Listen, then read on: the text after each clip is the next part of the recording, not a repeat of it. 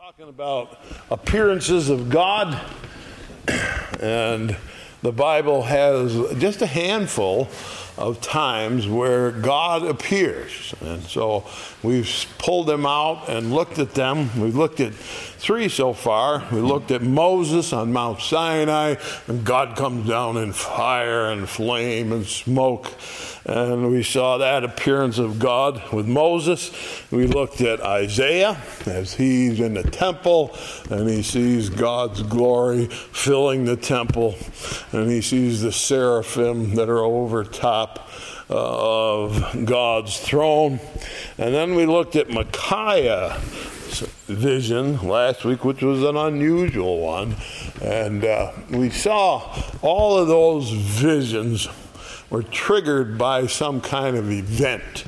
You remember Isaiah says, in the year that King Uzziah died, and we had this good king who did a bad thing right at the end and died in a couple of years later. And so he mentions that event, and that was one of the things that triggered that event. All right, and then Moses, of course, was there to meet with God, to get the law from God, and that's what triggered that event. And then Micaiah, of course, was King Ahab, who got worse and worse and worse and worse and worse until finally God makes an appearance to Micaiah, a prophet, and says, we'll tell him exactly what's going to happen. He's going to die. But he doesn't believe it anyway. Doesn't matter. So we come now to another vision, and I can say that this one is just crazy. I don't know how else to say it. The vision of Ezekiel. All right, so we're in Ezekiel, book of Ezekiel, chapter number 1. And we want to look at what has triggered this vision. Why was it given? What was it for? And all visions of God were so that God can give information to humans about who He is. All right? God doesn't just show up to say hi. All right, here I am, hi. God has got information for people. Moses comes back with tons of information. Isaiah is given information. Micaiah is told about the end of Ahab. And so what's the information that's going to come to us with Ezekiel? It's so unusual. It's such a different thing that you almost can't wrap your head around it. And neither can Ezekiel. He can't wrap his head around it either, because we'll see. But I want to look at what happened that triggered this. And this is, you can't imagine this. You can't imagine this. I can't imagine it. I can explain it and do my best to explain it, but I can't imagine it because we live in America and we have a certain way that we live here, our lives. And something like this is just so far beyond our experience that we can't explain it. So Ezekiel chapter 1, right at the beginning. Now it came to pass in the 30th year, in the 4th month, in the 5th day of the month. All right, and it always amazes me that these guys can tell you exactly when it happened. All right, they're not dreaming something and they don't know. So it happened on this day. 30th year, we're not sure what he's talking about. We think it's his age. That's what we think it's. He was 30 years old. As I was among the captives by the river of Kibar, that the heavens were open, and I saw visions of God. It was the 5th day of the month, which was the 5th year of King Jehoiakim's captivity. And the word of the Lord came expressly unto Ezekiel the priest, son of Buzi, in the land of the Chaldeans by the river Kibar. The hand of the Lord was there upon him. And so Ezekiel, there's some facts about him that he gives us here. He says he's a priest. All right? He was a priest. He practiced that priesthood in Jerusalem. All right? That's where all the priests were. You couldn't practice the priesthood anywhere except for Jerusalem. And so he's born into the family of Levi, which makes him born as a priest. He would be there in the temple, but he's not there when this happens. He's by the river Kibar. He's by the river, and he says he was among the captives. So, if you can try to picture in your mind, if you had a knock on your door, and you go to the door, and the person at the door says, you're coming with me. You say, well, no, oh, yeah, you're coming with me. And I'm taking you out of your house, taking you out of the town where you live, and we're just taking you away. You don't take anything with you. You can't keep your money.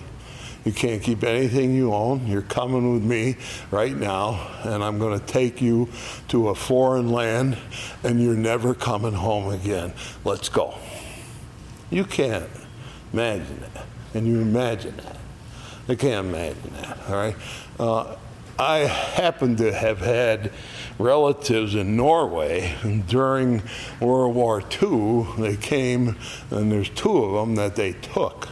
One of them, they put in a cave up in the mountains and put bars in a cave and left them there. Fed them every 3 days, all right? And eventually got out and lived. The other one, we don't know. He's just gone. Nobody ever knew what happened to him. He just was gone. And we're sure that he was murdered somehow and killed, but that's all we know. He just disappeared. And the Nazis came, took him, and my great-grandfather was home when the Nazis came to his house and came in and said, we're looking for guns, and we're going to tear your house apart, see if you got a gun. And so they came in, went through his house, tore everything apart, left. All right, he did have a gun hidden under the floorboards in the attic. He took it up in the middle of the night, paddled out in the ocean and threw it in the ocean. He said, I can't have it. They'll kill me. All right. So there has been those kind of situations in the time of war that we have seen. But these people were just, they walked in and you're going with me. You're leaving everything. And so here's a priest in the temple. That's a fairly respectable position to have. And he's hauled away. And of course, the guy that does it is King Nebuchadnezzar. And King Nebuchadnezzar, and I'm not going to try to spell all that, he was, in God's opinion, that's God's opinion, he was one of the smartest rulers that ever ruled anywhere, anytime, any place. And Daniel, when you get to the book of Daniel, Daniel interprets a dream that Nebuchadnezzar had. And Nebuchadnezzar saw a great big, like a idol. And the head was made of gold, and the chest was silver, and the waist and the legs were bronze, and then you get down to the feet, and they're clay and iron. And he said, Daniel interpreted the dream. He says, these are the 4 great kingdoms of the ancient world, and the first one was Nebuchadnezzar, and God considered that a kingdom of gold. Or in other words, Nebuchadnezzar had his act together.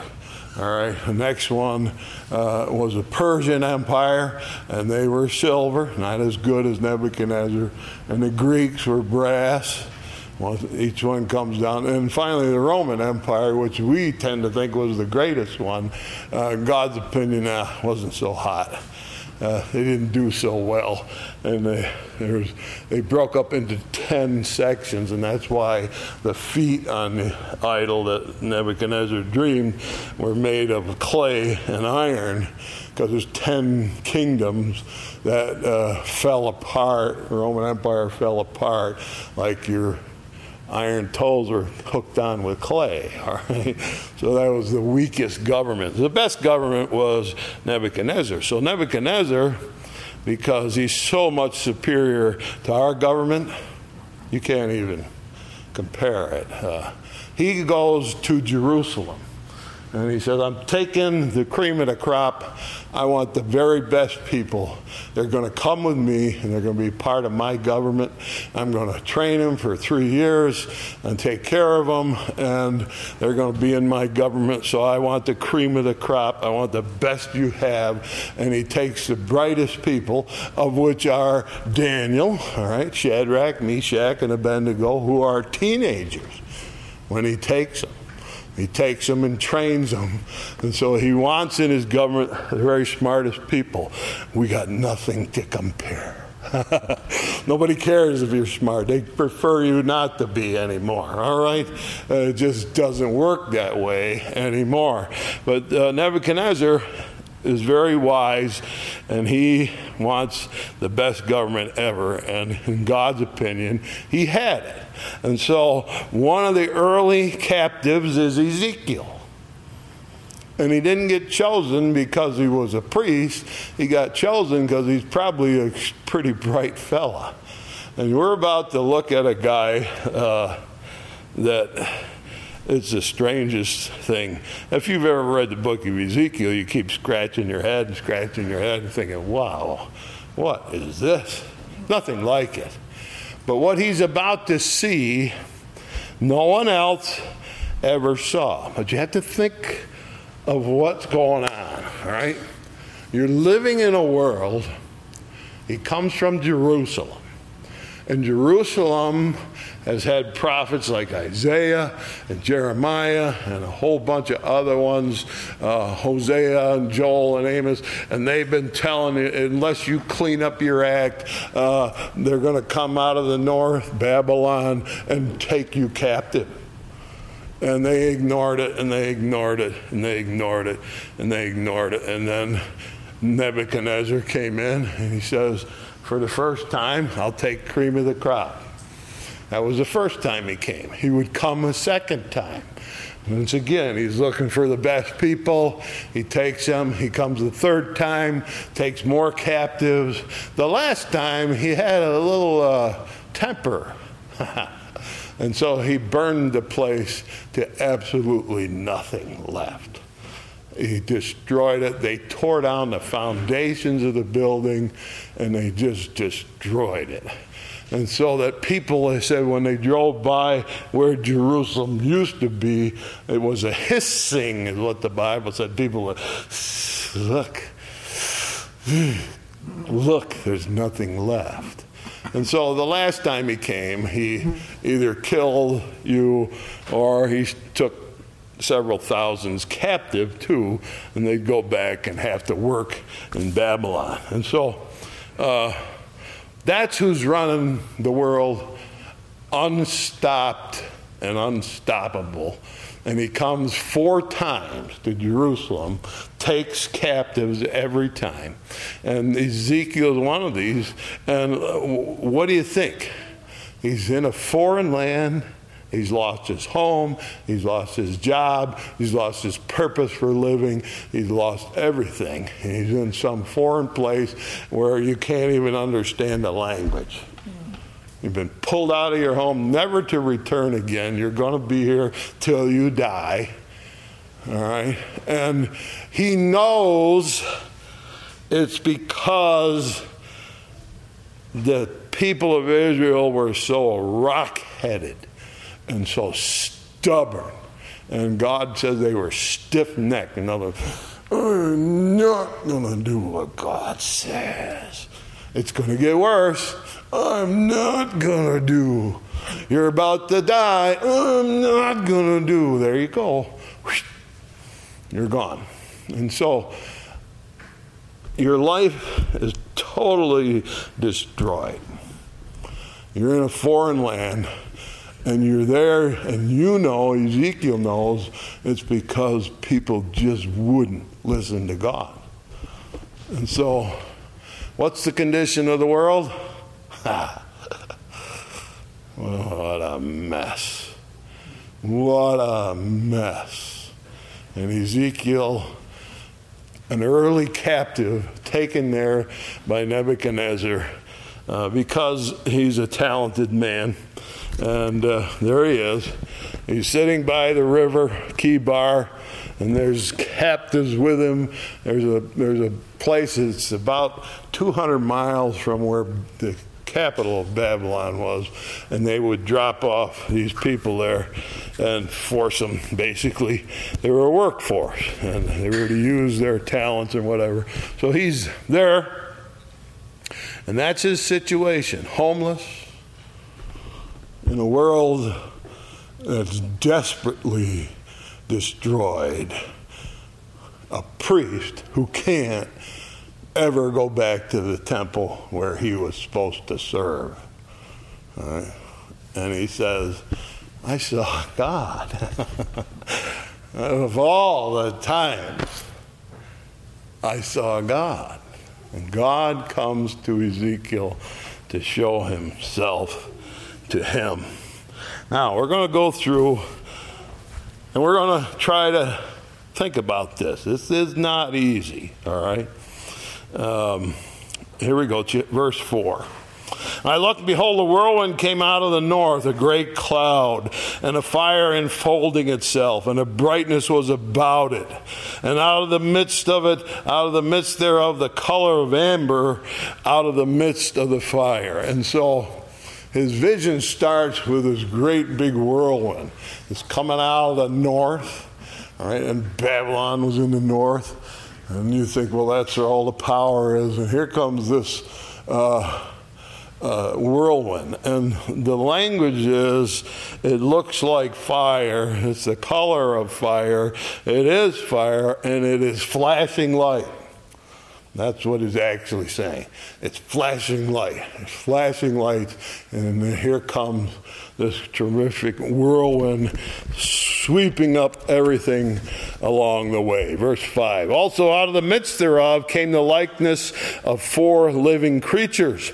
And this was their appearance. They had the likeness of a man. All right. And so as he looks up, and you all know that I'm not an artist, okay? And so this is the best I can do. And it's not much, okay? I'm just trying to get a picture of it. There's 4 creatures, and he says they looked human, sort of. And he says, and all the way through here, he's going to say, well, it kind of looked like this, had the appearance of fire. It was the color of amber. It was flashing light. And out of this whirlwind that's flashing comes these 4 creatures. And my first impression, the likeness. And he has to use the word likeness, appearance, because he's never seen anything like it. All right? And if you saw it, you wouldn't know what to call it either. You wouldn't even know. And so he says, well, at first impression, they come out of this whirlwind of fire, and there's 4 creatures come right out of the fire. And the first impression that they look human. Now verse 6, everyone had 4 faces and everyone had 4 wings. That doesn't sound human to me, right? You say, well, that's not human. Well, no, but you don't know what it is. You can't explain it, all right? So each one has 4 faces, okay? And he says each one has 4 wings. All right? So if you can imagine 4 wings on these creatures, they got these wings. They come up. Those are wings in case you weren't sure. They got wings, And they got 4 faces, 7, and their feet were straight feet, and the sole of their foot was like sole of a calf's foot. And they sparkle like the color of burnished brass or polished brass, and shine. They shine, these creatures. And their foot is not like ours, where it bends and moves. It's like a cow's leg, a calf's leg. It's straight, perfectly straight on the ground. Verse 8, they had hands of a man under their wings on their 4 sides, and they had their faces and their wings. Their wings joined one to another, and they turned not when they went every one straight forward. And so the wings, he said, were joined together. So the wings are joined together as they're moving, he says, and they never turn. They never turn. They move. They never turn, he said. I didn't see them turn. Verse 10. As for the likeness of their faces, the 4 had the face of a man, the face of a lion on the right side, and the face of an ox on the left side. And the 4 also had the face of an eagle. And so they got a human face. They got the face of a man, one of the faces. Another one is the face of a lion. Another one is the face of an ox. And the last one is the face of an eagle. All right, the face of a man would be intelligence. All right, would be intelligent. Face of a lion is courage. Face of an ox stands for strength. Oxen known for strength. And the face of an eagle has 2 things really: sight and speed. The eagle was known for both of those things. I had eagles a lot by my house, and I remember seeing there was a strong wind out of the east, and they were flying low to the ground, just zipping along through the field. And then they got to the trees, and they were going to go up over the trees. And when they came up to the woods to go up over the trees, they hit about probably a 50-mile-an-hour wind. And they were working, trying to fly into that 50-mile-an-hour wind, and they were really working hard, and they didn't get real far. And finally he said, "This is stupid, I'm going home." And he flipped upside down and turned around, and I counted to 3, and he was gone. Over a mile. 1, 2, 3, it's gone. Incredible speed. Incredible speed. I remember another day, there was 2 of them, and they came just over my head. I was outside, and they were flying in circles. And they kept going higher and higher, higher and higher. Pretty soon they looked like little hummingbirds. You got a 6-foot span, okay? Like little hummingbirds going around, around, around. Eventually they were just little dots. They're so high. Just little dots, and eventually they disappeared. And I was talking to somebody about it, and he said, you know, that when they get to a certain point, they're riding currents, and they're riding currents up, up, up, up. And when they get to a certain point, they want to go to Lake Erie. It takes them 10 minutes. All right? They're there. 10 minutes from my house to Lake Erie. Speed, incredible. And of course they can see. I remember one was down here in the swamp, sitting way up in a tree, and all of a sudden he took off out of the tree and went right in that old nasty swamp water, pulled out a great big fish. All right? He could see under the water. And so what do we got? We got creatures who are intelligent. We got creatures who are courageous, powerfully courageous, who have immense strength and speed, and sight is incredible. And so what God is trying to tell Ezekiel as he's looking at these creatures is these creatures have a quality that you've never seen before, and they are superior beings. It's not like looking at humans, okay? These are superior beings. And Let's take a look more. Verse 11. Thus were their faces, and their wings were stretched out were upward. 2 wings of every one were joined one to another, and 2 covered their bodies. And they went everyone straight forward. Whither the Spirit was to go, they went, and they turned not when they went. As for the likeness of the living creatures, the appearance was like burning coals of fire, like the appearance of lamps, went up and down among the living creatures, and the fire was bright, and out of the fire went forth lightning. And so along in their feet here, around them, there's what looks like coals of fire, and out of these come lightning strikes as they're moving along. All right. Never seen anything like that? No. Now, it's going to get crazy. 15. Now as I beheld the living creatures, behold, one wheel upon the earth by the living creatures with his 4 faces. And the appearance of the wheels and their work was like unto the color of a beryl. And the 4 had one likeness, and their appearance and their work was a wheel in the middle of a wheel. When they went on their 4 sides, and turned not when they went. And as for their rings or wheels, they were so high, they were dreadful, and their rings were full of eyes round about them 4. And when the living creatures went, the wheels went by them. And when the living creatures were lifted up from the earth, the wheels were lifted up. Whithersoever the Spirit was to go, they went. Whither was their spirit to go? And the wheels were lifted up over against them. And the spirit of the living creature was in the wheel. All right, now you got that in your head? Nobody's got that in their head. Nobody's ever seen that before or since down here on the earth. Nobody's seen it since, all right?